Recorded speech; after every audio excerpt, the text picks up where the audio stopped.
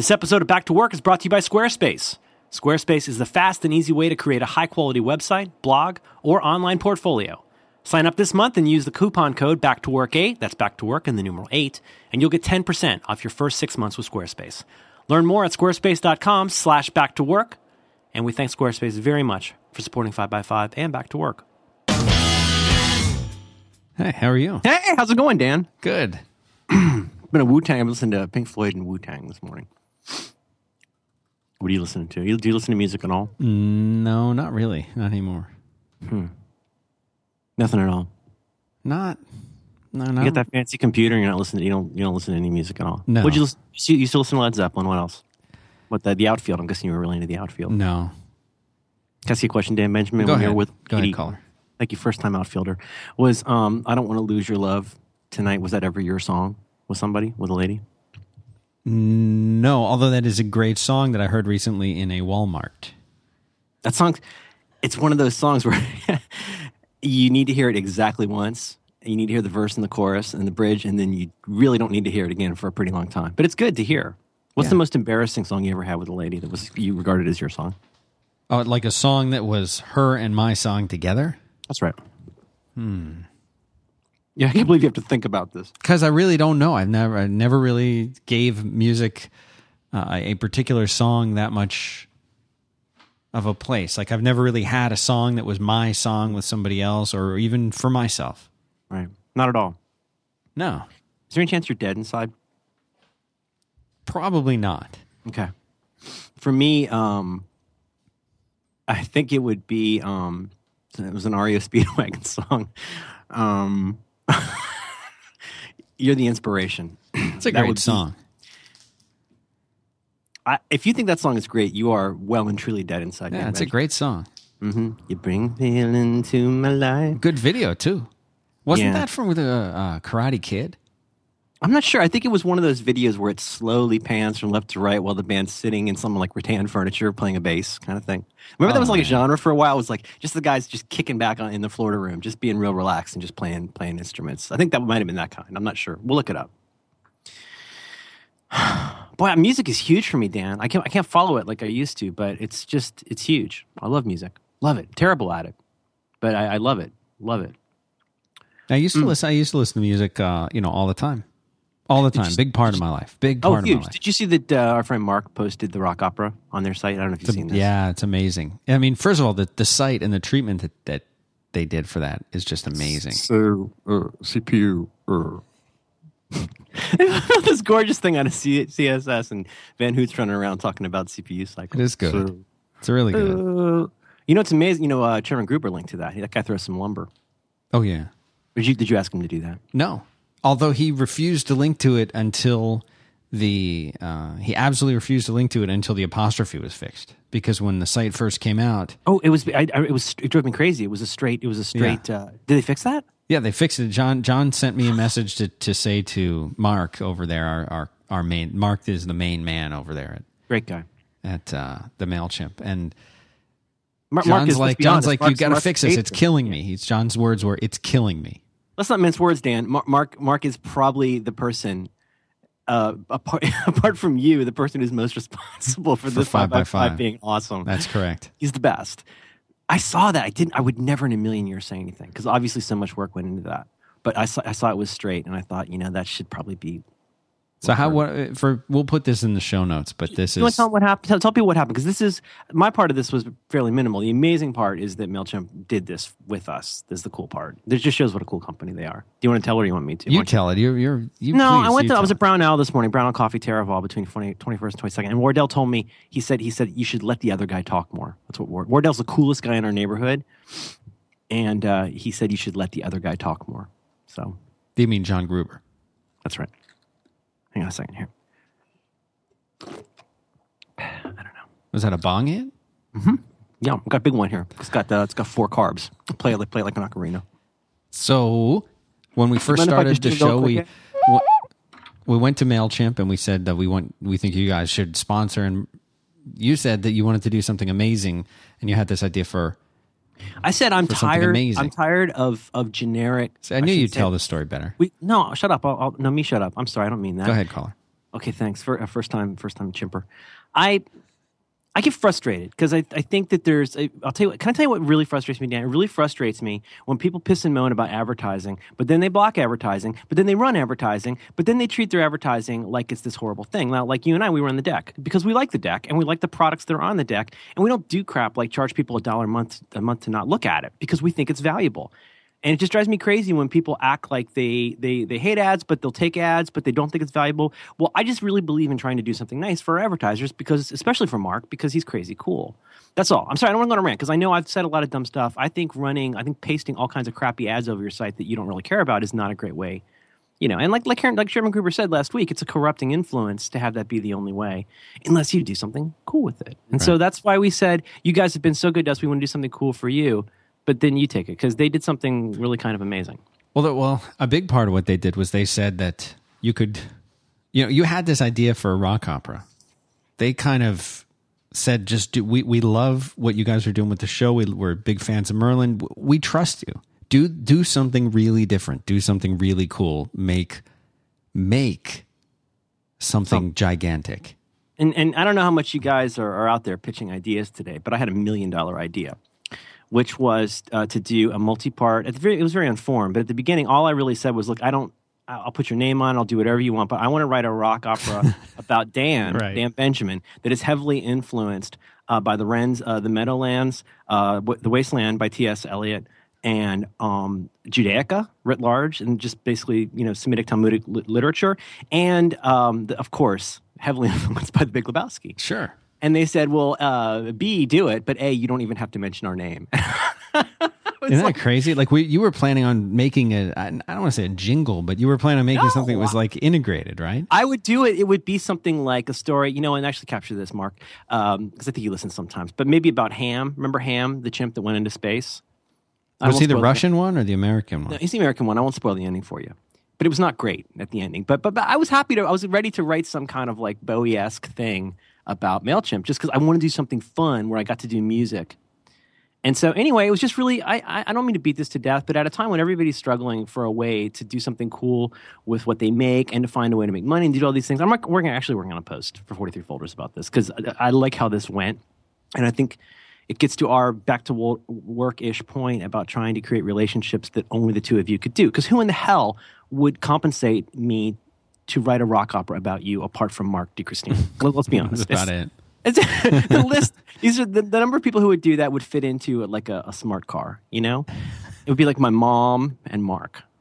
And she's on a fixed income, so I don't want to ask her for that. Right? No, not again. Yeah. So we're just really grateful. I don't want to go on about this, but I'm really grateful because I've always liked doing music. I'm going to do more. I'm actually pitching Mark on the next one. Oh, good. Well, you mean there'll be more music? Well, I'm pitching somebody. I hope it's Mark that does it. The next one's going to be the debut EP by Da Box of Chalk, the world's whitest rapper. Oh, he goes by Chalk because he's white and brittle. So the debut EP by Da Box of Chalk is going to be my next project. Okay.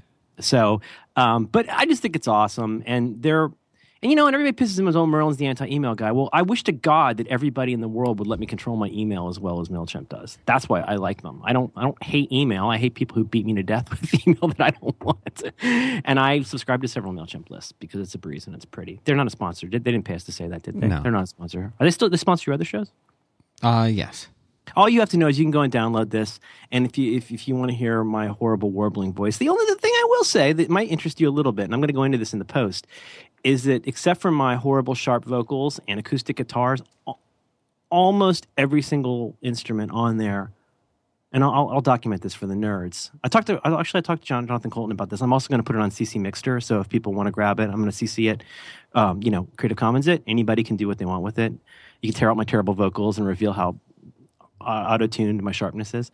But almost all of that was done on the iPad. I did that. Isn't that amazing? In GarageBand on the iPad. And then whenever I needed to add an acoustic guitar or real vocals, but even stuff like on that then when part with the gong, gong, gong, gong, I love that one. It sounds like Jamie's crying. That's just me plucking notes on an electric guitar on the iPad. I mean, I know it's not the best thing, and you're going to recognize those beats in the choir if you've ever used the iPad app, but it was a test for me to see, could I really, write from zero? Could I write songs just using the iPad instruments? And I did. It's too bad that you can't create things with an iPad. It's only for consumption of things. Unfortunately, I got to tell you, Dan, I did get that memo. I got that memo twice.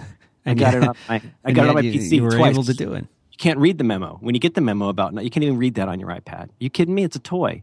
Nobody's going to buy those. It's just a giant It's iPhone. It's like Yogi Berra says, nobody buys them anymore. They got too popular. Anyway, I just want to say, and I'll go into this more in that post. I don't mean this as a shill for MailChimp, except I guess that's technically what they paid for. But I think it's a really, and I was talking to Jonathan about this because, obviously he's a guy who's figured out how to do things in his own way. I don't see myself going into a career in this, but it got me doing music again for the first time in a really long time. And we found somebody who thought it was valuable. And now that MailChimp did that. So it had some kind of an impact. I hope you liked it. A lot of people seem to like it. But the main thing is, they did something really cool. They took a gamble and it worked out. I think that's a very back to work-ish thing. And I'm really honored and pleased that they made that awesome page. So that's in show notes. You can link to it. Or we'll just say it now because it's worth it. MailChimp.com/sometimes-there's-a- man. Now I'm not going to say a hero because what's a hero, right? But also they have a blog post about this that has one of my all-time favorite comments of all time ever. And I'll just do this from memory. But so you commissioned, your name's not even in the song, so. And Mark goes, precisely.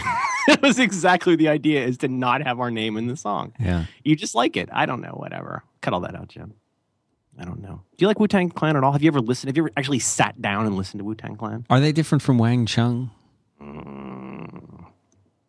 That's the same thing. I could, if I had a little more coffee, I would try to do RZA doing Dance Hall Days. I'm not even going to try. Is that Killing Me Softly one? Is that one? I think that's the Fugees. Oh, okay. So those are different? Yeah, I'm talking about the RZA, the Jizza, Capadonna. I think he's one of the. Oh, is this Insane in the Membrane? Oh, God. Oh, my goodness. I think my posse's full of angry now. Is it different? I mean, is this different? No, absolutely. My Uzi weighs a ton, and it's full of a whole clip full of anger. God damn it, Dan Benjamin. You know what? I'm going to school you. I'm going to take you to school. I'm going to take you to the old school by way of the new school. We'll probably pick up some lunch. Is this the one where where he's in the boxing ring and he's like, "Don't call this a comeback." Oh, right. Don't call it a comeback. I've been here for years, rocking the yeah. Is that damage, destruction, terror. Hand me a sissy soft sucker and I'll slay him. I used to be able to do the entire thing from memory. That would be LL Cool J, who can't live without his radio. Is the caller there? Wardell said I should let you talk more. So I'm going to not prepare anymore, and I'm not going to talk. So you take it. Just like usual. Mm. What is you want to start the show? Berry crumble. Yeah. Good week. It's big week. Big week, B.I.G., Notorious B.I.G. week. Have you had a good week, Dan? It seems like I'm having a creme brulee. I call it a creme brulee, berry creme brulee. So you're off paleo already. Oh, I think if you pronounce it funny, it's still paleo. You're eating creme brulees. No. It's a berry creme brulee. It's a creme brulee. Here's the thing. I need to get more meat and the nitrates. I think my neck hurts. I've been having so many nitrates. And if I go to Whole Foods, I can get the elk jerky or whatever. So I'm going to do it. I'm going to go back to it. Next time I get paid, I'm going to go buy more meat. What you could do is what some people do as a first step, which is if they're not ready to fully commit to paleo, you could start by just doing the one thing that would really help you, which would be eliminating gluten. Just go gluten-free as a first step. Have you noticed? That's what I'm trying to do. I really am. I mean, I'm cheating right now because I knew my sugar would get weird if I didn't eat. So, of course, it's spiking now. That's why I'm angry. If you eliminate gluten and carbs, then your levels will all even out. Everything will even out. Everything will even out. I got to tell you, actually, Dan, I think that's super interesting. Meals will be optional for you. You'll skip a meal. You'll feel hungry, but you won't have to eat. You won't get shaky and weird. You won't get the sweaty palm. Well, you won't get the cranky head. Yeah. No, I get you've mentioned before. You won't get it. Did you have legitimate diagnosed hypoglycemia or were you just impatient? That's what my ex used to say. She said, "You don't have hypoglycemia. You're just impatient." And I think that's diagnosed. Seriously though, if I don't really, for real, you got the blood tests and whatnot. Yeah. Huh. Wow. I agree with you, and we could probably even Faith is gluten free now. Oh, is Faith there? Yeah, she's always here. Is she rocking the mic? Yeah. Yes, I'm here. Oh, hi Faith. How are you? I'm very good. How are you? I'm swell. Apparently, my sugar's spiking, according to Reverend Jim over there. But Dr. Dan. Dr. Dan.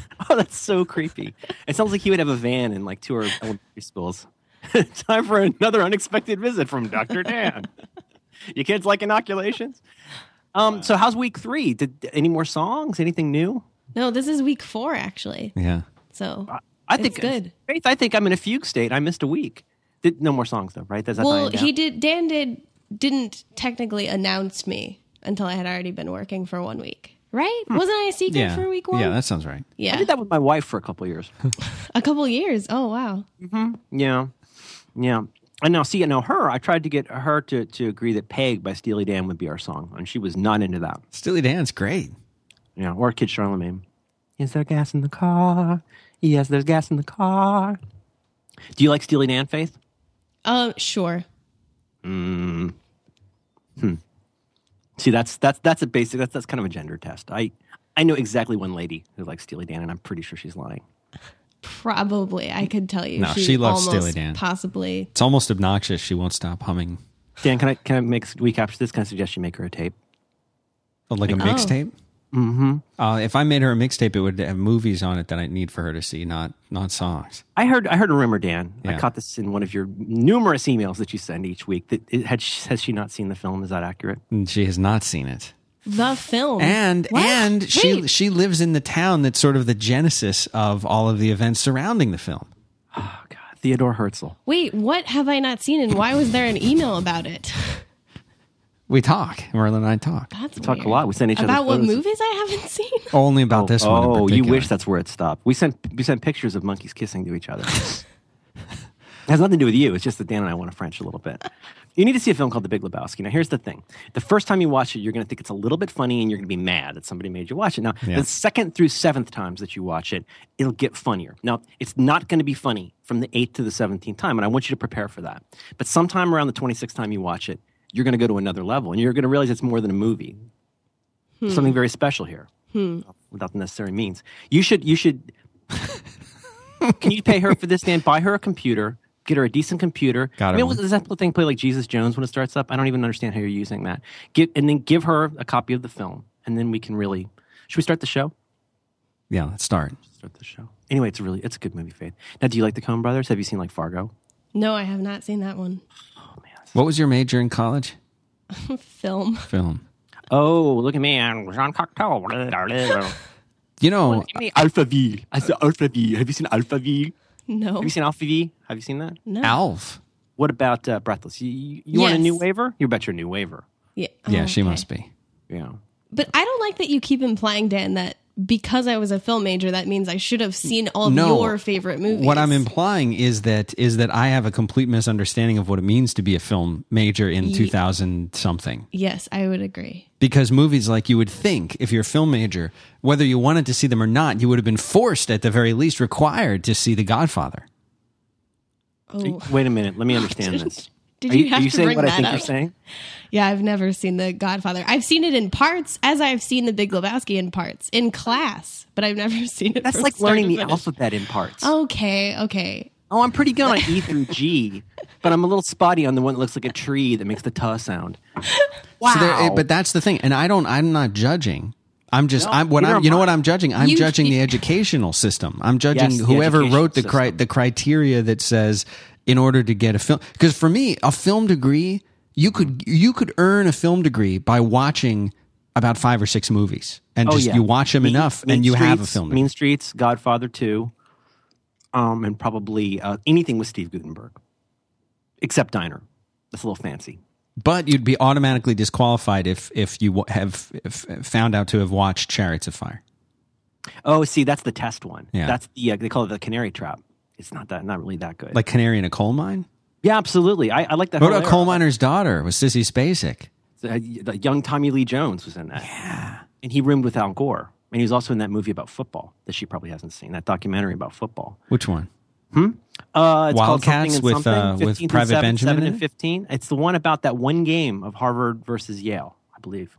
We'll have to. I'm thinking of Hoosiers with Gary. What's his name? That's what the guy with Lex Luthor's in. Lex that, Luthor. right? Yeah, Right. Now he's not the guy who had intercourse in Deliverance. That's his assistant, that's his assistant. Yeah. who's also Lotso Huggen Bear. That's He right. was made for that part. He was made for that. I think part. the Huggen Bear was made for him. First thing you got to know about me, I'm a hugger. We're on Wall-E right now. Big on Wall-E. Oh, yeah. She's Mo. I am Wall-E. Oh, wow. She's Mo, so now she cleans all the time. She gets a wipe, and she keeps telling us how I had to clean up all your messes, she says. Well, anyway, we're going to be remedying this situation with Faith very soon. Very soon. Are you going to start with... Are you going to go straight cone? Are you going to go right into the cone? Or you might not want to start her with the Lebowski. You might want to start her with... Raising Arizona, I don't think that's aged that well. That I've seen. Oh, you've see? seen Now that. John Goodman's in that I've seen movie. that. John Goodman's in that. He's Captain McCrae, the overweight captain in Wall-E. As well as Buttercup, the unicorn. Don't tell me I don't have a memory. What's your name? You're Dan, is that correct? We got to start the show, Dan. Oh my Christ on a crutch. 20 minutes in. Let's do a sponsor. Huh. Can you retroactively make that after dark? Because that was good. It's just that shouldn't be the show. That's the whole show. Are people mad in the chat room? I'm not looking at the chat room. Okay. You want to start the show? Right. Okay, let me tell you about something. There's these guys. I'm not sure where they live, but there's 217 brothers named Wilkinson. And what they are, I think they might be from, I don't know, the Hebrides or something. They wear a lot of wool, and they have excellent hair, slightly large for their heads, but I think they are slightly hypocephalic. But they are very talented developers who make a thing called Flow. It's not Get Flow. It's called Flow. And Flow, have you seen this Flow, Dan? I have seen it. I've been in the Flow. I've been in Flow too. It's a fantastic task management app that you can use on the web. It works on your iOS device, and it's totally sexy. Learn more about this at GetFlow. It's got lots of features. Hey, Dan, have you tried this yet while you're in the app? Excuse me. You hit, I want to say Shift and then question mark, and you get all the key commands in a really pretty thing. It's really pretty. I want to tell you one quick thing that I like a lot. We talked a lot about the email integration because I think that's where a lot of the sexy resides with this. But another neat thing is I like the nuanced difference that Flow makes between the person who's doing the task or the person who creates the task and a person who has been delegated the task and somebody who's merely following the task. Because I haven't seen that probably exists in other places. I haven't seen it yet. If you're collaborating with your colleagues, there's some kinds of stuff that you got to, you got to create the task. Other kinds of people got to do the task. And some people just kind of want to know what's going on with the task. So instead of a BCC that goes out to everybody, like you're a douche, instead you can just suggest that somebody follow the task. So if I can create a task, delegate it to Squidward and say, have you finished those errands? And then I could also have a Wilkie McWilkinson and you as followers of the task and suggest that you guys follow that task. Now, when Squidward or me finishes that task, they get a push notification on their device that says it's now finished. They can also comment on the task. I like this because it's very lightweight in the best way possible. And it keeps you from not having to get in that Gantt chart-itis that we used to have to do back in the day. Oh, that's the worst. Do you remember that? I would be... By Gantt the time the meeting, charts. dude, by the time the meeting ended, I was sitting there in Microsoft Project just weeping a little. And by the end of the meeting, the Gantt chart was already dead. It used to make me crazy. So anyway, please check out, go to getflow.com and check it out. I really think this is a beautiful app. The thing that I haven't stressed, because it's hard to stress without a visual reference, is it's really freaking pretty. That's a service mark on that. It's we can give them that. That's theirs. It's really freaking pretty. Semicolon. Just because Gruber hates them, it's not funky at all. Which is, you know what? You work on that. That's a starter. You know what that is? That's a rough draft. You're an idea guy. It's onion paper and a very hard pencil. So run with that. You know what I'm saying? It's like wax paper. Please go to learn more about Flow at getflow.com. You and your colleagues can sign up for this. I believe there's a free period, like a several day free period, and then it's not terribly costly to work with. Have a look at it; it's wonderful. Do you have anything else on that, Dan? Get Flow. Yeah, what's Flow? Well, but getflow.com. Getflow.com. Thank you very much for supporting 5x5 and back to work. Should we have music, do you think, running when we do the sponsor? Should we do music behind there? I got to be honest with you. I don't know how I can something finish. like jazz, like smooth jazz. Oh, I was just on a podcast that has very long music going in, like 3 minutes in the podcast. Listen, if there's more than 5 seconds of music before somebody starts talking, I turn it off.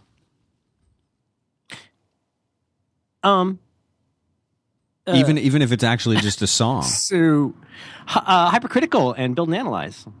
Don't those both play for a pretty long time? You got the Masterpiece Theater thing? What are you playing? We talk over the music. Taco Bell's Canon? We talk over the music.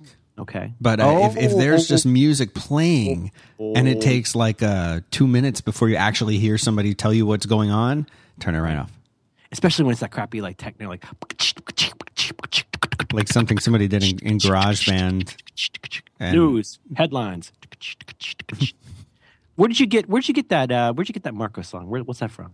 He doesn't even like that song. That's I don't why love I keep it. I don't love it, Dan. I wasn't going to say it, but you did. I don't love it. What is that song? I don't even know. I just randomly found something that was licensable and paid for it.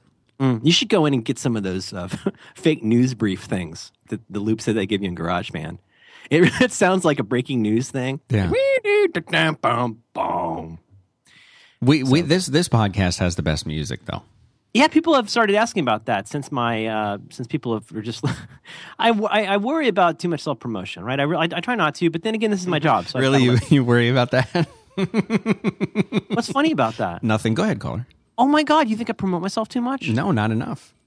Oh my God, Dan, I try so hard not to do that, but then I figure it's my job and stuff. And yet, so like there's a why would you try hard not to do that? People hate that. And you don't keep your powder dry. You know what I mean? But I wanted people to know about the MailChimp thing because I thought it was cool. And then everybody's coming out of the woodwork going, I didn't know Merlin could play guitar or whatever. And so you never know. Well, this is the problem. If you go to your website, if you go to merlinman.com, it does not give any indication of really, I think it does not. It's not a fair representation of you. You're saying I need an elevator pitch. You need something. What would you say? The guy. Dan, can I redo the website for you? It would make me so happy. It's all on Squarespace, so it's all pure CSS. You don't have to. No, I don't mean the design. I mean the content. Oh, for the love of Pete! Like why? Because it's easier to write about somebody you admire than it is to write about yourself. Yeah, Dan, we had this conversation yesterday. Go ahead, add it to your list. Sure, go ahead. Go ahead, put it on your list. Capture that. Okay. What do you want to talk about this week, Dan? You tell me. No, you tell me. Remember, I'm not going to prepare anymore. Oh, okay. No, I can prepare. I can tell you what people said in email and stuff. Let me think. People said, D. Sparks says that he thinks, I love this word. He says that we should vamp more. So that's a musician's term. We should vamp more on the idea of position of strength. He thought that was good, and I got notes that they thought that was good. That's one idea. When they say vamp, that doesn't mean like vampire? Like to have teeth or something? I think mostly vamp means keep playing the same chord sequence because the performer's drunk and they haven't come out yet. You have to vamp for a while. It's kind of like improvising, but usually like over the same like ba ba ba doom ba doom doom ba. So we could just do that for like an hour. I would like talking about that. I thought that was good. I don't know how much we left off of that topic. We could definitely do more on that. Yeah.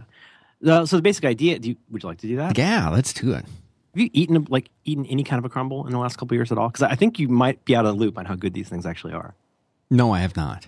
Do people complain when I eat, or just Gruber? Just Gruber. I think people they like you so much it doesn't matter. They're not looking for things to dislike. Very sweet of you to say, Nam. They tune in, and I think you can do no wrong. You could hum like that the whole time, and the show ratings would go up. I just passed my crumble. I'm so angry. I think Gruber can do no wrong. That guy's, people love him. They love to hate him. Yeah, I love him. Don't tell him. I'm not familiar with position of strength. The idea is just in terms of like 30-second rewind. I'm really intrigued in this idea of rather than trying to come up with a suitable story for why things are the way they are. And I mean, this is obviously, it's a theme of the show, right? Is instead of like pissing and moaning about stuff, like try to figure out what you can really change in a realistic way. In a slightly more humane way than that, though, wherever you are, wherever you want to be, I think it benefits you to figure out what your position of strength is or can be. Now, you can define that in a lot of ways. One of the ways you can define that is to say, like, well, what is your value proposition, as douchebags say? Or you could say, what do you bring to the table? But I think what makes that interesting and nuanced is that most of us tend to think of ourselves as being a certain sort of person or having a certain kind of skill. And I think this is especially true, to be honest, in the U.S. Somebody once said that in Europe, people ask you what you're doing, and in the U.S., people ask you what you do. And, that may sound like a subtle distinction, but I think it's true. I think in the U.S., we're so defined by our job that when we lose our job or when our job changes, it's really easy to take a hit emotionally. We talked about this a lot in the last episode, but it's a very emotional thing when our job stops being the thing that we loved, or the thing, as I've said before, I think people say they leave jobs because of money, but a real reason they leave jobs is because the culture doesn't work for them anymore. They don't feel like they're part of something anymore. Put differently, people will put up with a lot for a long time if the culture makes sense to them. And I think when that stuff falls away, I mean, part of the great thing about a job is like, you know what it is. You know, you drive the same route every day. You walk in and see the same people every day. That can feel like a grind, but to a lot of people, I think that's very comforting to know that you're going to get that check. You're going to have those people. You know that you're not going to have to rethink many components of this. And any time that we're threatened by having to rethink those components, think about any time you've heard rumors about, there's going to be downsizing, right? I'm just now thinking of Marco's impersonation. What is it? What does he say? So, could you tell me what is it you think what is it you do? What is it you do here? Yeah. Office Space. Office Space. You hear those rumors about downsizing, right sizing, whatever, layoffs, and everybody gets so nervous and they start chattering like a bunch of, prairie dogs about what's going to happen. And think about how that makes you feel emotionally. You might get defensive, you might get angry, but what is it that's really happening is that there's a threat of change. It may not even be real. You don't know. I mean, there's no guarantee that any of that stuff is ever going to stay the same. But I'll speak for myself. In the past, when I've felt those those winds of change, as Randall the lizard would say, those winds of change blowing, it can be really scary. And when we have to really consider the possibilities of being forcefully repotted, I think it can make us feel like we're in a position of weakness. You feel like like a sitting duck, right? You feel like if anything, you want to impress the right people, or ingratiate yourself with people who might be in a position to save you, or something like that. I'm talking specifically here about having a real jobby job, because I think that's what most people have. Yeah. The position of strength part to me becomes, okay, instead of thinking about this retroactively and saying, okay, well, I've had this job for a long time. Why did I keep this job? Well, that can be. Or why did it's the same reason they hired you, the reason that you're still there. Because if that's the case, I would think really hard about that. The position of strength part comes to where you say, okay, I have a hypothesis about what I'm good at, why I'm good at it, and where I might be able to take those skills, or where I might be able to take that gestalt, that package that I put together. And ideally, in the back to workish way, places where I could take that would be gratifying to me, or would make me happy, or would challenge me, or whatever it is that you're looking for in your next gig. I guess part of what I'm saying is I'm not sure that running to what appears to be a safe and secure thing, that's your impulse for really, really understandable reasons. But I think even if while you're doing that, you still have to focus on what your true position of strength is. And that could be something you could think of as, yes, your skills, yes, your experience. We talked last week a little bit about barriers to entry. We want to talk a little bit more about that. But a position of strength to me is where there's an unassailable thing that you've got that not everybody has. And that could even be a bargaining position. If you have a product that nobody else has, like the guy who invented the pet rock, like I don't think he made that much money over 20 years. Because it was pretty easy to replicate. Rubik's Cubes, I mean, whether or not they had a patent on them, I bought mine at the Wagon Wheel Flea Market in St. Pete. I didn't pay $11 or whatever for a Rubik's Cube. I paid $3. For a while, that person had a competitive advantage, a barrier to entry. It's just that over time, all that stuff changes. Again, to go just beat up on the entertainment industry, the poor bastards in the entertainment industry, there was a time when you could rely on physical scarcity and legal enforcement to make people buy your record if they wanted it. Well, that model is becoming harder and harder to defend in much the same way, and I'm sorry if you disagree with that, but that's really my opinion, in the same way that, Disney sued Sony over the Betamax. Well, do you still feel that bad about stealing movies that you don't have a DVR today? Well, no, we all adapted because the technology changed. The same way that the guy at the Buggy Whip store might want to try and sue Ford for inventing cars. Stuff changes. And your position of strength in some ways requires you to have enough foresight to look beyond even where you are now, to look to where you want to be a little bit in the future, and certainly not to rely completely on things you've done in the past. So that's some context for that. What do you think when you think of a position of strength, Dan? What do you think of? Well, I think that's exactly what it is. It's something that gives you the I don't know if the right word is comfort or security, or it just gives you that place where you feel like you can start branching. And see, that's the thing that's kind of at the core of it for people. And I think you're touching on something here that we've kind of reflected on in previous shows, especially where I was saying, you can't have a side business, that kind of thing. Right. I get, and this is sort of how we started talking to Sparky about this stuff, is that he was saying, here's all these different things that I do, And it sounds like he is in a position of strength to some degree, because if you're in that situation, if you're in that scenario, then it's easier for you to try different things without being concerned about failing, or without or knowing that it's not so much a failure as it is a learning experience. Yeah, or not being afraid that a failure. Remember that we talked about that difference between a gamble and a risk, right? Not feeling like any failure is going to be the end of days. Yeah. How important that is. You know, there's also have we talked, a serious question, have we talked about fear of success on this show? Yeah, once. You said you used to have it. You think you don't have it anymore. Right. And we talked about how that's not, as much as that seems like a that's fine for us thing, it's actually not. Right. I totally agree. I said this in an interview with Colin Marshall. I mentioned this last week. We'll put this, remind me to put this in show notes. There's a couple things I want to mention from that. One of them is, I got into, I get real emotional sometimes and I get into a rant. I don't know if you ever noticed that. I have not. Okay. And I was saying that, if it's super easy for you to go, I'm not challenged. My job's great. I've been here for this many years and it's no problem and I'm not scared of anything. I was hypothesizing that one conceivable reason that you're not scared is because you're not doing that interesting of a job. That if you're not a little bit scared about your job, well, why is it that we only become scared about our job when we feel like we're going to lose it? Wouldn't it be fun to feel a little bit tingly every day about how it's going to go today? Not necessarily it's going to go bad, but that it could go any way. I think that's kind of what it means to feel alive in some ways. I'm not saying you want to worry about, are you going to be able to pay the bills? I mean, it's nice to be able to pay the bills, but, I think a lot of us don't always take that big step back. And if you've never, to say you don't have fear of failure, oh, that's fine for Dan, I think it's way more complicated than that. Because like we said last time when we discussed that, I think we agreed that fear of failure is really fear of change at the heart of it. That it requires, in the same way that really fear of success, fear of failure, all of those in some way track back to a fear of change. Is that fair to say? Definitely. And so when you say fear of success, you could really also mean you realize that you might have to change a lot about what you do. If you succeed, if you do get that raise, I feel like there's so many places I've worked, especially in service industries, where very much like our favorite episode of SpongeBob. Yeah. So Mr. Krabs has to go to the hospital because he tore his hands off trying to get 10 pennies out of the sink. He tore his hands off, so he put Squidward in charge. And then Squidward, of course, wants to go take the day off, hence the title of the episode, Squidward's Day Off.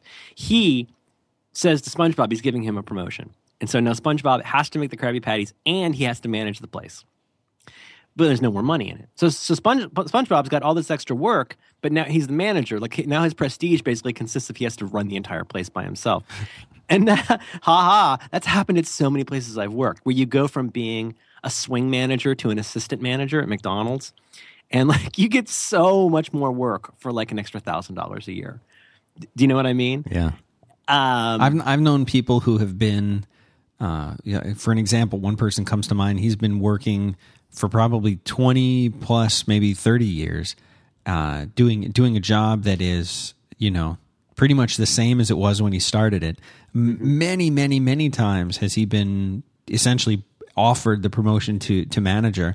And his response, and he continues to get raises, but his response has always been, I've seen the managers. I've seen the stress these guys have. Why would I want that?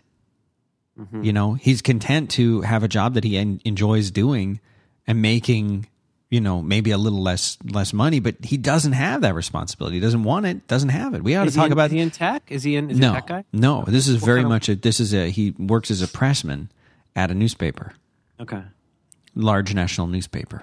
Well, this is a theme we've touched on a couple times. I think we've both probably seen many times, which is the tendency, and this is covered in a lot of books and in a lot of people's experience, but there's a huge tendency in the world of tech, especially I think in development and system administration, really any of that stuff, that if you have the social skills and you have the administrative skills, even no matter how good a program you are, they can always get more programmers, but it's really hard to find somebody who can manage programmers or manage, do you know what I mean? Manage tech people. So I've known so many people where the only way up, if you have any ambition at all, or you want to do, you're still a programmer, but now you also manage people. That happens so much. Yeah.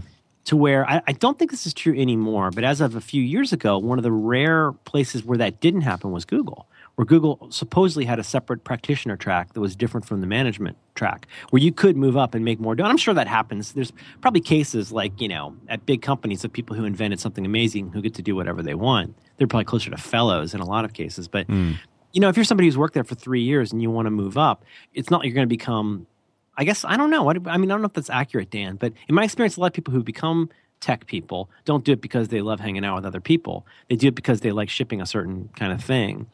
And but that also goes to a larger pattern, which is this thing of like the SpongeBob SquarePants problem, Josh, which is you have the same amount of work, but now you've got more work. And so you got this. Congratulations, here's your second hat, SpongeBob. Where you got to do. And the thing is, this is another funny thing that a lot of worker bees don't always know is that a lot of times your boss, whether you like them or not, your boss doesn't just manage you. You see that person as the person who manages you. They're also dealing with people over their head, and they've probably got their own work to do, right? They've got their own stuff they've got to make. When you manage programmers, you've still got to make code or review code or do stuff. So when we talk about, to get back to the original point of fear of failure, fear of success, I wonder if there's some, I hate that word, subliminal.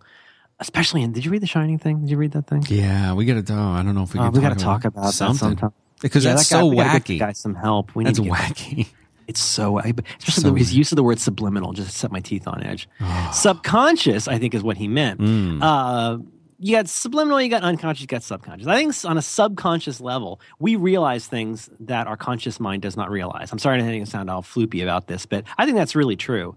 Have you ever had things where, for me, like it could be writing a song, it could be making a change in my work, but there'll be something where it's, Dan, doing the show with you. That's been was percolating on my brain for at least 6 months, and it just happened to be that one Sunday I went, I have to do this thing. Well, how did I know? Well, something happened. On a subconscious level, I was figuring something out. This is actually a really big problem-solving thing. We talked about that one time. We mentioned, like, hey, tell yourself that when you wake up Saturday morning, you're going to realize something. There's all kinds of, I don't know if there's research behind this, but I think there's a lot of anecdotal evidence that that kind of stuff can work. That if you tell your brain, make a decision, and I'm not going to think about it, just go make a decision, your brain will percolate on it. Somebody had a great post. I wish I could, somebody in Nerds, if you could help me find this, there's a post within the last 2 weeks somebody wrote about somebody's father giving them advice to start on a project the second that you get it. Work on it for an hour, and then even if it's not due for a year, at least work on it for an hour, because your brain will start trying to solve that problem unconsciously. So let me ask you: do you work? Yeah. I find I work much better that way. If I have something on my mind, or if I have, I need to make a decision, or I need to solve a problem or something, I actually do better to not think about it. I'm not saying don't work on it for an hour or whatever, but like if something is going, like you're saying, tell your brain to think about it, tell your brain to come up with a solution, whatever. Right. Do you better, like if you went and like, and a weird example might be like pick a new desktop background for a while, or go and like write something if you're, or go for a walk, or watch a show, or whatever it is that you do. In your case, listen to music. Whatever it is that takes your mind off of thinking about that. And then when you come back to it, there's the answer. Absolutely. Mm-hmm. It's an artful thing, as you would say. Because I would say that. I love that phrase of yours. It's a black art. There's another one of yours I like. Black art, yeah. It's a black art. I like when you say that. You like black art? I like it. It's a black art. It is a black art. Because here's the funny thing is this is the classic annoying back to work thing, right? Like it's hard to, there's no secret formula for that. It's hard to know how much to think, except that here are the parameters for that recipe, I think, which is to, if you've got a problem you're working on, and are we off track? We're kind of off track, aren't we? We're a little off track. For this show? No. Okay, capture that. I think you have to know yourself, and you have to know how you solve problems. And I think I don't know, I'll speak for myself. For me, that is definitely a strategy, which is to say, this is a rally, not a race. My stupid procrastinating brain will always try and put things off to the last minute. But in the run up to that last minute, I'll do everything in the world to avoid actually working on it. And I'll think about it a lot sometimes. This is an anti-pattern. I'll think about it, but I won't do anything. And I get really like, I get really stressed out about it. But I never actually, not never, but what I need to always remember and realize is that sitting down and really working on it with single-minded focus will be way better than just thinking about it. And sorry to always fall back on this exercise thing, but, you ever get into like a diet or an exercise plan or some kind of new self-help thing you get into? And I used to be like this especially when I was younger, is I would want to do it 100%. But it's like being married. It's like you can't bank up credits at being awesome. Like you're going to have to be awesome a little bit every day. Like at least with most of the people in my life, especially ladies, like remembering to always take the trash out with being asked is a lot more useful than taking out the trash 11 times in one day. That you don't get extra credit for that. And I think the same is true with problem solving in work.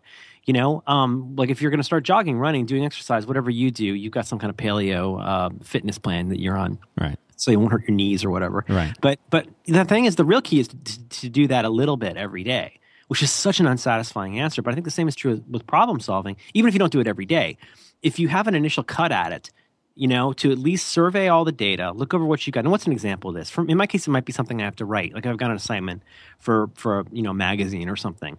A short piece. Like it'll really help me a lot. You know, I'll do really dumb stuff. I'll sit there in a text editor and I have 100 words of Lorem Ipsum text in my text expander. So I'll just blow out what 700 words would look like. And I'll go, okay, I have to write about that much. That means that would be about 3 subheads.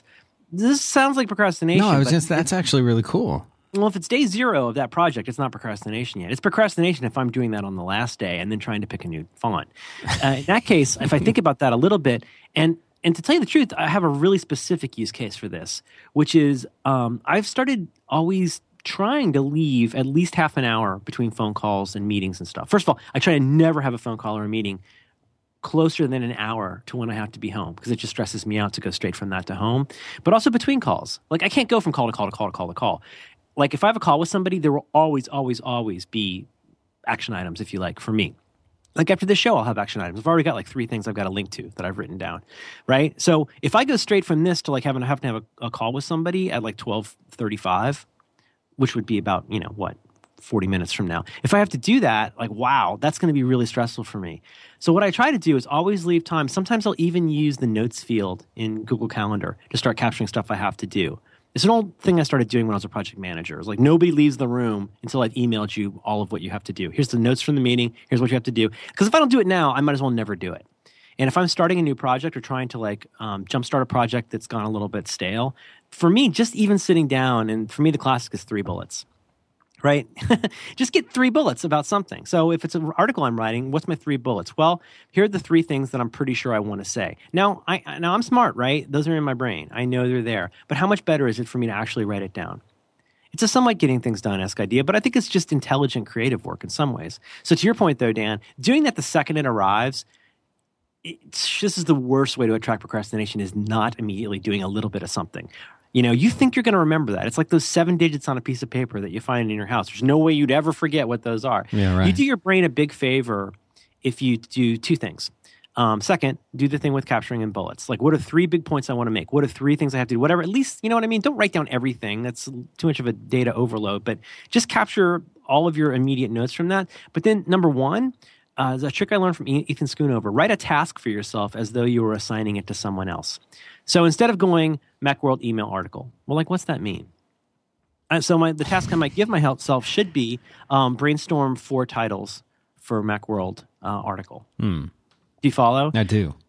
And so the way Ethan is the guy who developed Kinkless Getting Things Done, the thing that would turn into OmniFocus eventually, through a very circuitous route. But I mean, of course, they built the code all themselves. But the notion is that if you act like you're writing it for somebody intelligent who kind of understands your job, you're better off than just going noun. You'll never remember what noun means. You think you will, but your brain will be a little bit happier if you've offloaded that administrative stuff and into what David Allen would call a trusted system, which as I say, can just be bullets. It's funny, Dan, I told you I got one of those tongles last thing. I told you I got one of those tongles finally. And if you go to my page, which you can figure out, but I'm not going to link to, it says in the side rail, I mean, of course, I'm the fancy guy, right? So never do what I do. I gotta get a quieter keyboard. I wish I could get a keyboard this good that wasn't loud. But basically it says, hey, if you're gonna, it says, hi, if you want to call or meet with me. Number 1, use a great descriptive title for the event. Number 2, introduce yourself. Number 3, share your phone number. Number 4, provide a 3 to 5 bullet agenda for our visit. I think if everybody did that, it would be a happy world. And frankly, that's what the title, the slight description, skip the phone number, and 3 to 5 bullets. Like for me, that's ape law. Like I just do that. I try to capture 3 bullets on something because that's when it's freshest in your mind. When I get off the call, when I get out of the meeting, as soon as I'm done with the podcast, I have a window of about 20 minutes where my brain is still engaged with that. But like after I go out and eat my glutens, if I haven't at least gotten started on the stuff I need to do, like I have to do a pre-roll after this for the show, right? I've got to do that. I've got to do some show notes stuff. I've, all the little administrative things, right? Get Josh's help with the title and the description, right? All that stuff. Yeah. Like if I wait 2 hours to do that, not only is the podcast going to be delayed, but it's not going to be as fresh in my mind as it is right now. Do you know? Boy, that's really circuitous. But it gets to, I think, stop me after this. I think it gets to a really basic point in the middle of this, though, which is we talk about the unconscious, the conscious, the subliminal, the whatever. I think we have way too much trust in some part of our brain that doesn't work as well as we assume it does. I know I feel that way. I assume that my brain makes a great whiteboard and my brain makes a great alarm clock. And I can just count on my smart liberal arts educated brain to go out and do all this stuff for me. When in fact, it's a creative organ. The job of my brain is to notice things, tell stories, and try to understand life. That's what its job is. Its job is not to remember that I haven't taken Josh's show notes and turned it into a thing yet. Right. And that's where, I mean, I've been, some would say, pimping getting things done for going on 7-8 years now. Yeah. The reason for that is that system has really worked for how not every part of it. I don't do anything near a full getting things done implementation. But what I found so rousing about it when I first got into it and still find rousing is the way that it gives you a scaffolding, right? The building is all yours to make, but this is a scaffolding that works. You don't want to spend all day fiddling with the scaffolding. Otherwise, you'll never have a building. You'll just have more scaffolding. But it really does give you an infrastructure for making what you need to make. If you can't make that work, then I don't know why you bother. But it gets you out of this business of feeling like your job is all meta crap. And because once you find a place and a way and a method for that meta crap, then your subconscious, your unconscious, your subliminal, whatever the hell you want to call it, feels free to do good stuff. And as David Allen says, it gives you better ideas because you know where to put them.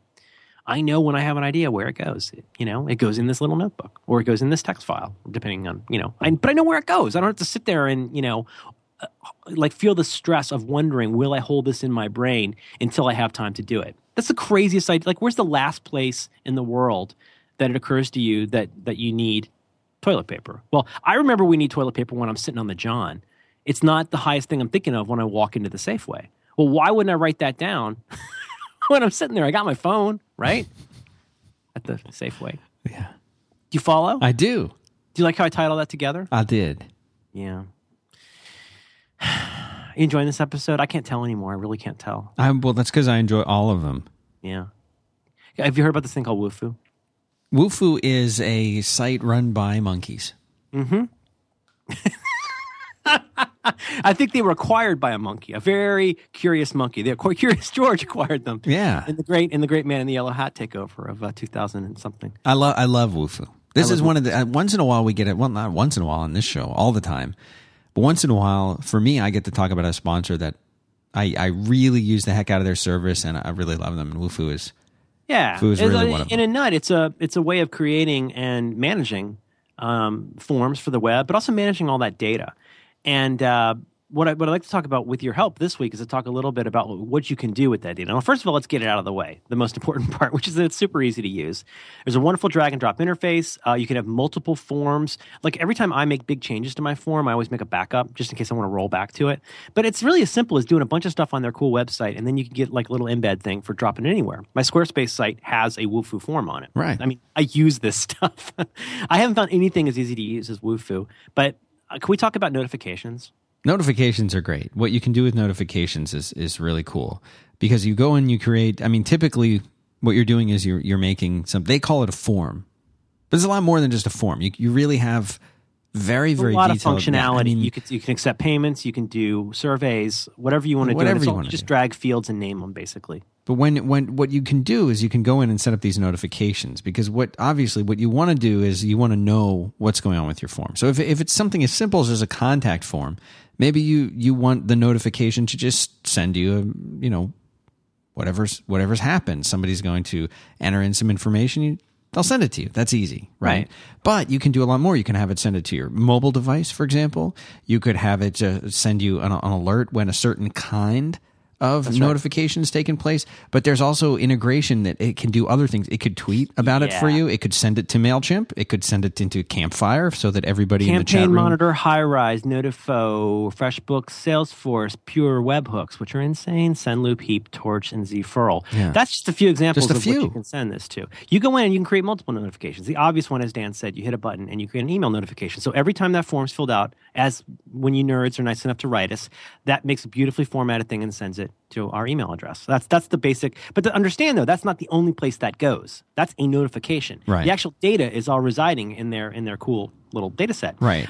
You can create one, as you say, that SMSs you, and you can even have conditions where certain kinds of things happen. But the sexy one for me is, what's it called? It's the big, I use the webhooks version. And webhooks is a way where you go in and you could say when somebody says fills in first name here, that also is first name in this kind of site.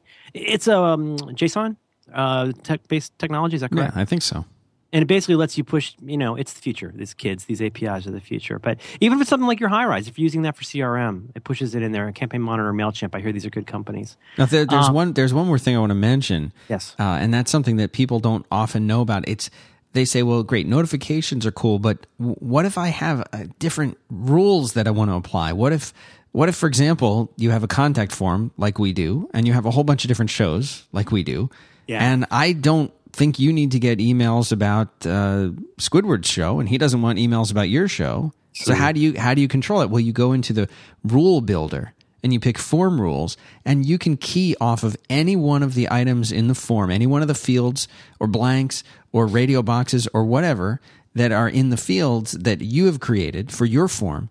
The form rules will pick off of those, key off of those, and you can set up conditions. And you can say, if they answered this question this way, send this email or redirect them to a website or show them a message. And you can also do the same thing with a page. Like you can have certain options hidden on your form, and if they check a box, it becomes unhidden, and then they're prompted to answer those questions and vice versa. It's like Choose Your Own Adventure books. You remember those books?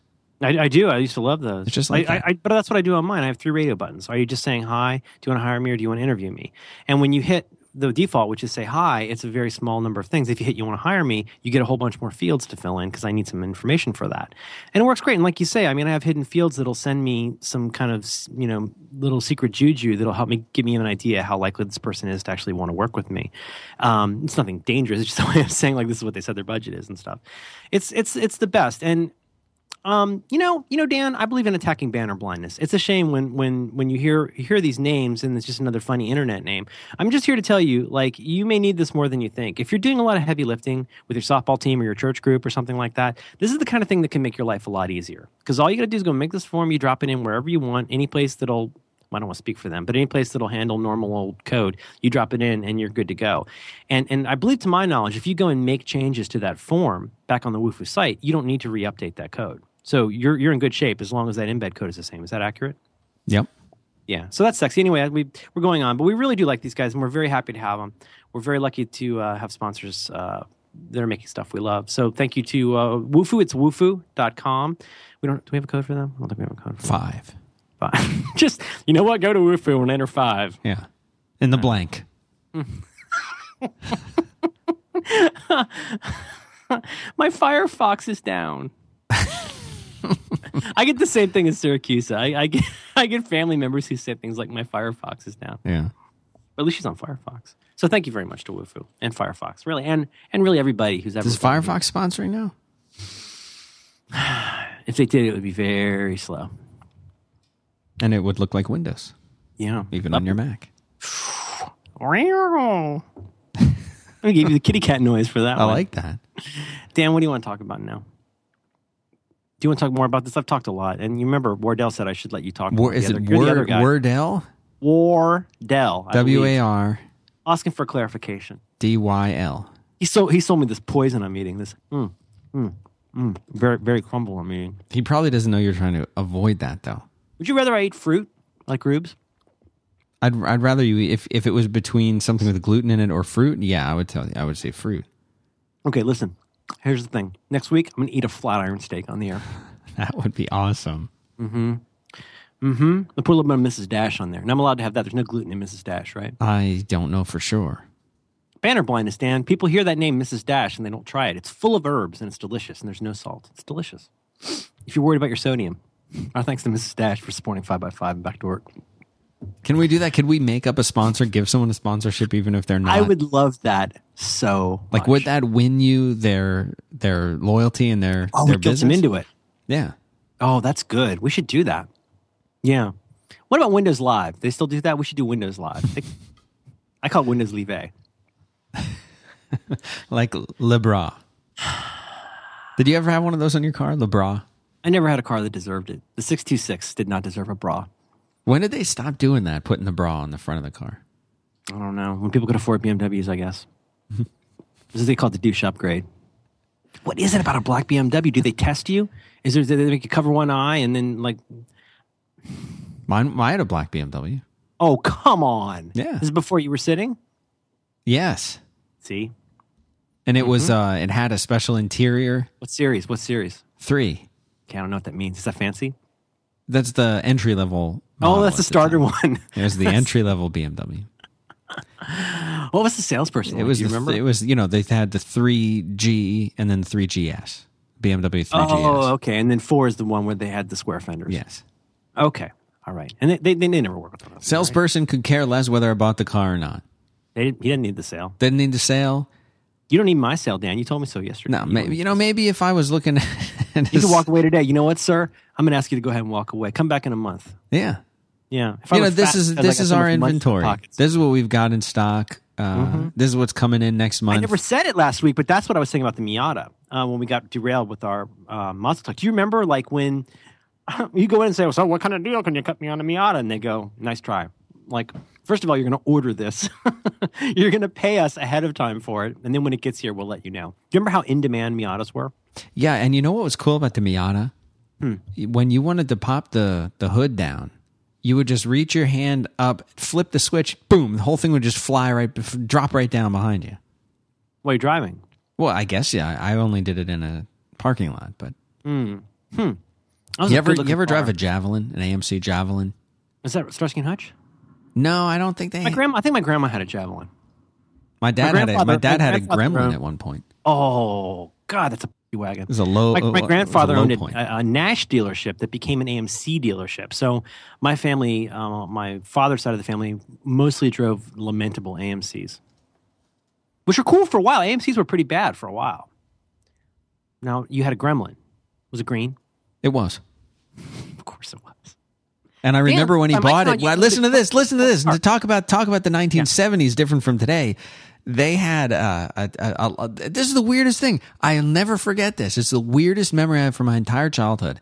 He bought this Gremlin, and he had, they would give you a license plate, right? And I think he had his permanent license plate, and they had tied a little string, like some twine, to each side of the hole in the top of the license plate, right? So that it was like you could hang, almost as if you could hang it on a wall. And they said, Danny, sit in the back seat and use your finger to hook the twine and hold this up in the back so that people can see it from the back window. And I rode in the back seat, not in the back seat, but the back of the Gremlin. No seatbelts or anything back there. And held this, swinging like a pendulum, held this license plate up there. So that in case a policeman saw it, they would see that we indeed did have a license plate.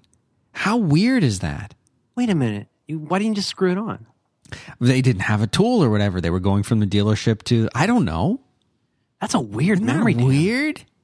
Like somehow seeing a kid in the back holding up a license plate. Who asked a kid to do that? That's real Bonnie and Clyde type situation. That's really weird.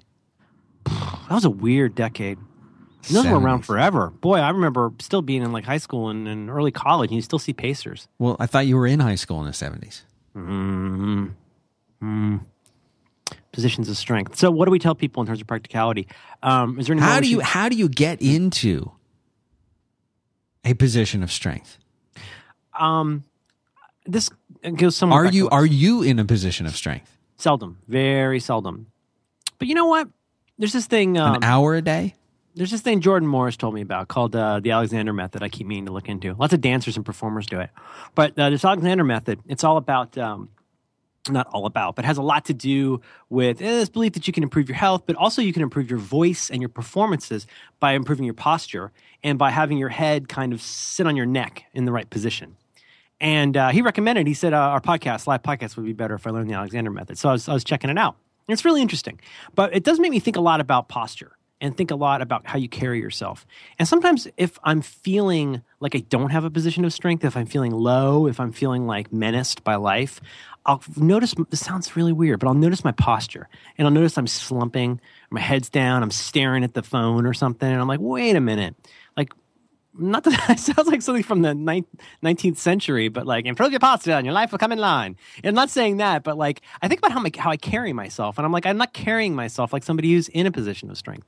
I'm carrying myself like somebody who's waiting to get hit with a sock full of pennies, you know? And I think there's a way you can physically improve. And I got to tell you, I think if you improve your posture a little bit and you walk a little bit taller, you will instantly start feeling better. If you focus on breathing a little bit, you will feel better. Yeah. But consider how you might be able to do that mentally. I don't know how you would do that or emotionally, but sometimes when I find myself feeling, I don't want to say depressed, but where I'm like feeling down, I'll go, what could be your position of strength right now? Like what is going well? What am I doing okay? What could I be doing better? And instead of and for myself, I'll realize I'm feeling like a victim, or not a victim, but you know what I mean, right? Like it's everybody else's fault that things are the way they are. And I'll start to think like, what could I perceive differently that would help me find a position of strength? It may not be something I can generate, you know, there's no magic pill for this, but part of it is, I think, getting out of whatever has gotten you to feeling like you don't have a position of strength.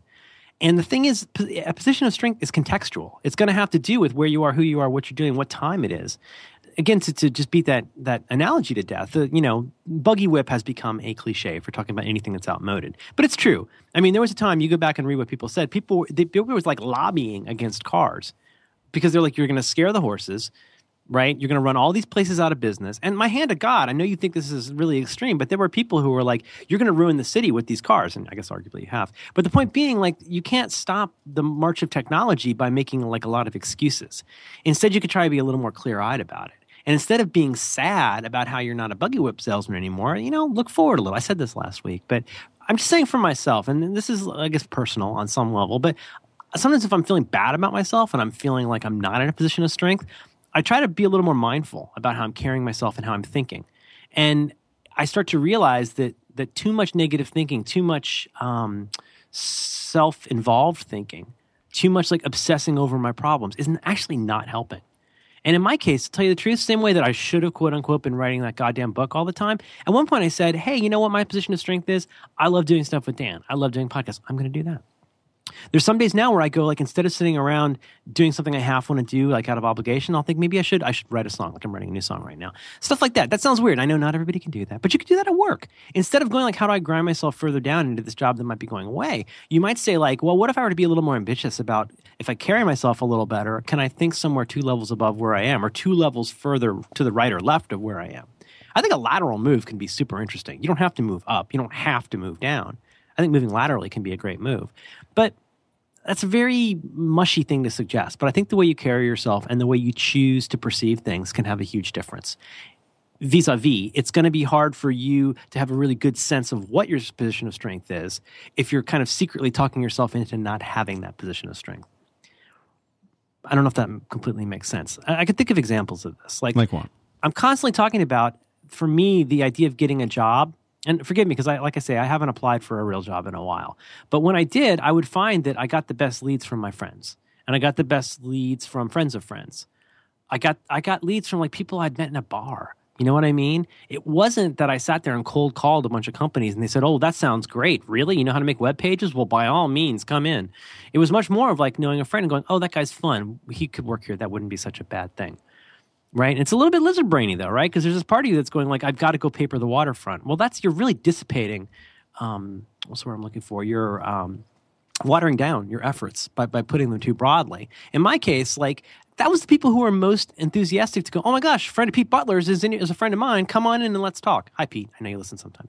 Great guy. But people like that. You know what I mean, Dan? That was a position of strength for me, was instead of sitting there going like, who's going to notice my fairly generic skill?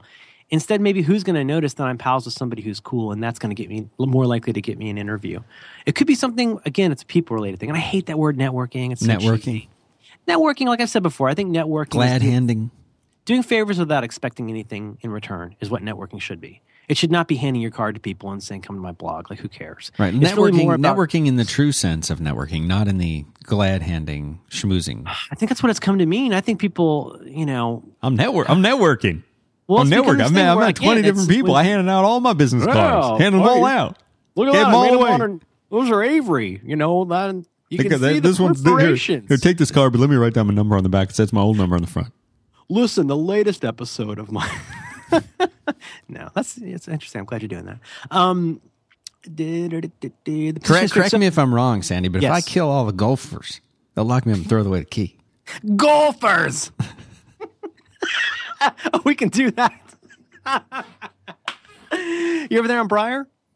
You have two. I could just come over there, Tom. You got a pool?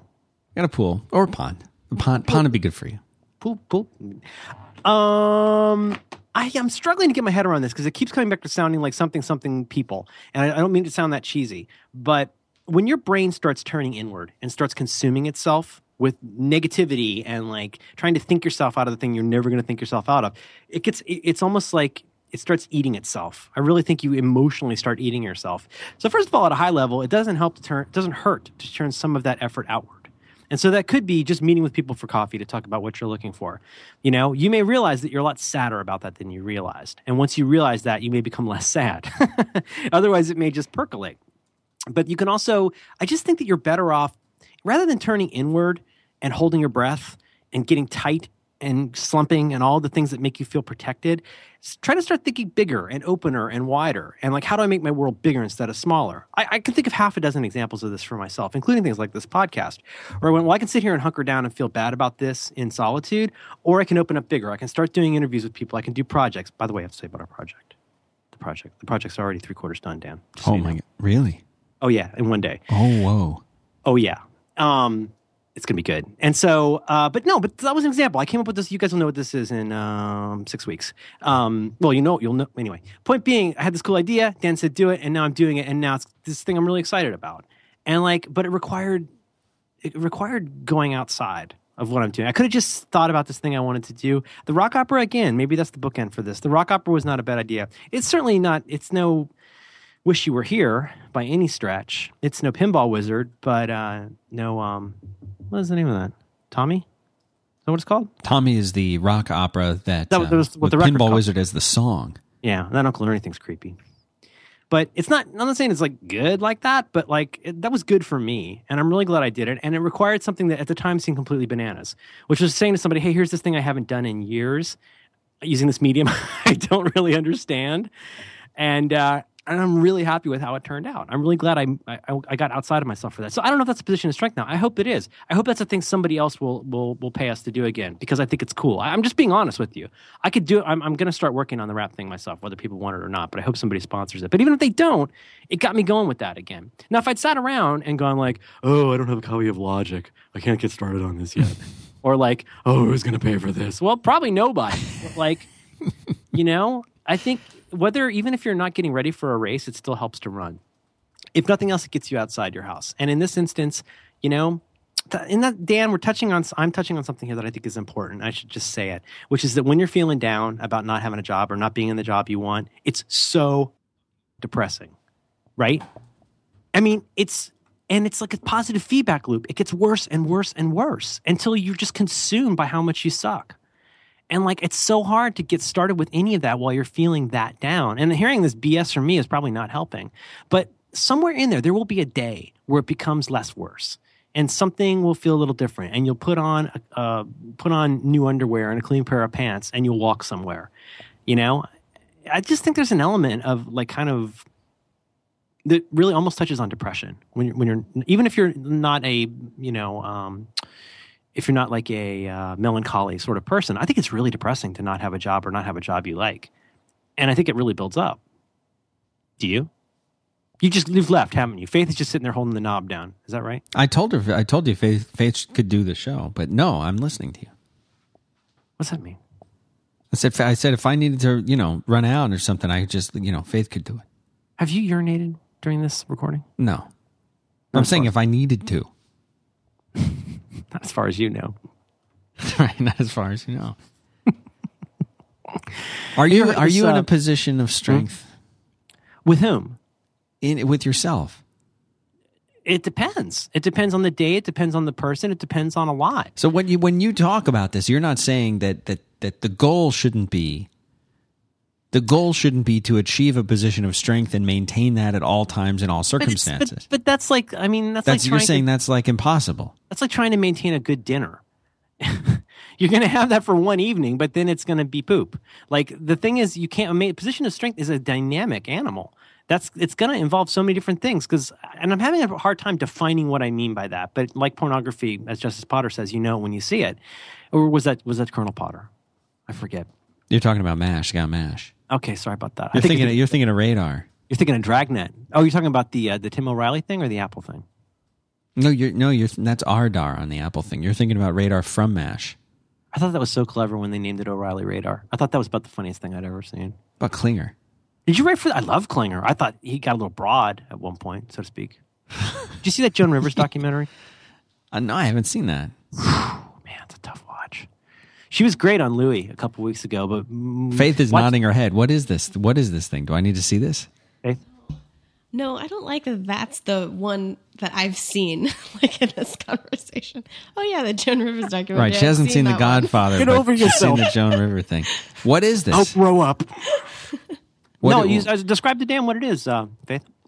It's if you like. I mean, I'm trying to invite you in because you're welcome here. Oh, thank you very much. I mean, it's so depressing and sad, and I mean, because I know her husband died. Yes, she's a big spender with financial problems, and she's, to my read, little deluded. Yeah, is that fair, Faith? Yeah. What is this, an A&E thing? No. This was like actually released in theaters. It won a bunch of awards. It's like a movie? It's like a real about legit her documentary. Yeah. Yeah, it's really, Is this on Netflix streaming? I think so. It is, yeah. Yeah. Netflix, it's good. Netflix.com. You can get Godfather DVDs from Netflix. You have to pay a little extra for that. But Faith, journal this. I want to get Netflix as a sponsor for the show. Okay, journal. Yeah. And listen, we're not going to mention another word about them until they pay. Joan Rivers. A piece of that reminds you, have you heard about this thing called Squarespace, Dan? Have you heard of these guys? Squarespace is a company. I think they are involved in some way with HTML. HTML business. They're based in New York. You hit a couple buttons and you got a website. Squarespace. And so they're turning out to be a really good pal of the show, and we're very happy to have them here. My site, merlinman.com, is at Squarespace, and I swear to God, I'm going to update it. Dan's going to write all new copy for everything. He's going to write all my FAQs for me. He's going to do it all. But they're wonderful, and they've just added something really cool I wanted to tell you about. You can find out more about this at their blog at blog.squarespace.com. Link to this in show notes. You can now do slideshows. Have you seen these, Dan? This is something that's so cool because you see these all the time, and especially with like professional people who, professional photographers, even like a lot of the news sites will have these. And you always think, how do they do that? How do they do it? You can't do that. I don't know how to do that, so I can't do it. No, you'd have to have one of those Macromedia things. Yeah, I don't know how to do it. Some kind of special player. No, it's really cool, and like everything Squarespace does. So essentially, what do you call them? Sliders? What do you call them? That sounds gross. What do you call it? Sliding doors. Sliding doors. Okay. All right. Barn door? No. What you do is, like all other stuff, it has a beautiful interface. You know what? I should mention, I did actually do a bunch of updates on my Merlin Mann site. And when I finally sat down to do it, it was just so freaking fast. Their posting interface, I find very, very intuitive. It does Markdown, does WYSIWYG, does it all. It's awesome. And like all other great interfaces, this one for the slideshow is really easy to do. It's, you just upload your stuff. It makes the gallery, does all the magic for you. You never have to touch I assume it's JavaScript, right? Probably, Dan? Some kind of jQuery deal? I think it's jQuery. Yeah. jQuery won, huh? We kind of beat everybody else out. Is that right? Well, I mean, jQuery that is the preferred way to do things right now. Can you make a clock with jQuery? Yes. Can Squarespace make a clock for you? Do you know? I don't know if Squarespace can make a clock, but I would assume that they can, and the current release is 1.6.2 of jQuery, by the way. Okay, you should follow Radar on that. I'd like them to have a clock that I could add to my site without having to use Java. You know the difference between Java and JavaScript? There is a subtle difference, yeah. Yeah. I'll tell you in 6 hours. Your processor's probably pegged.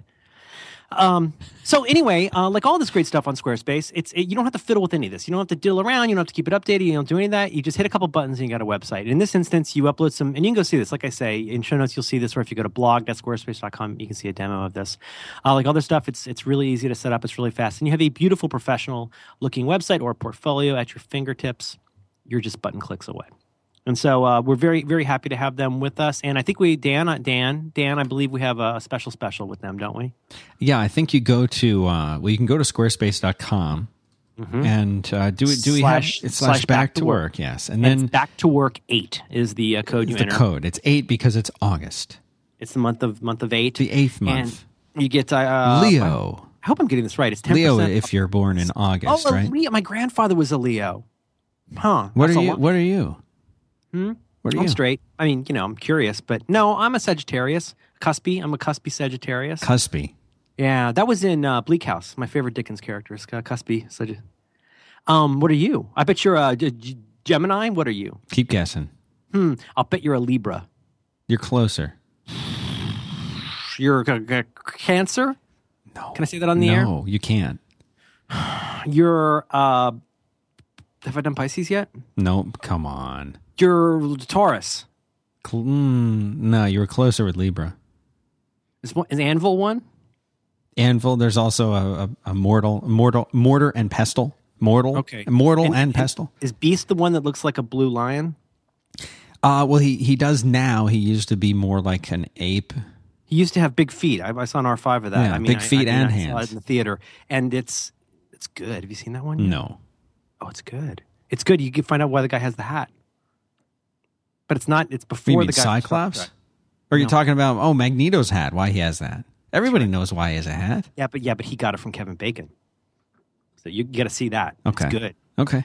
We're grateful to Squarespace for supporting 5x5 and Back to Work. Please check them out. They're great. Are you gonna drop their slogan, their thing? Oh, let me try it again. Hang on. They've been so good to us. I feel like I've got to actually turn this into a real thing. Let's see. You hit a couple buttons and you got a website. Squarespace. That's great. I'm working on it. It's really good. Yeah, it's adagio. People don't realize when they sign up to sponsor this show what they're really going to get. They really don't know. I think I owe Paul Simon some money now. Well, there's a web provider called Squarespace. They're walking around making it easy to do a slideshow. Oh. Well, everybody loves Squarespace, based in New York City. New York. That's my Graceland impersonation of Paul Simon.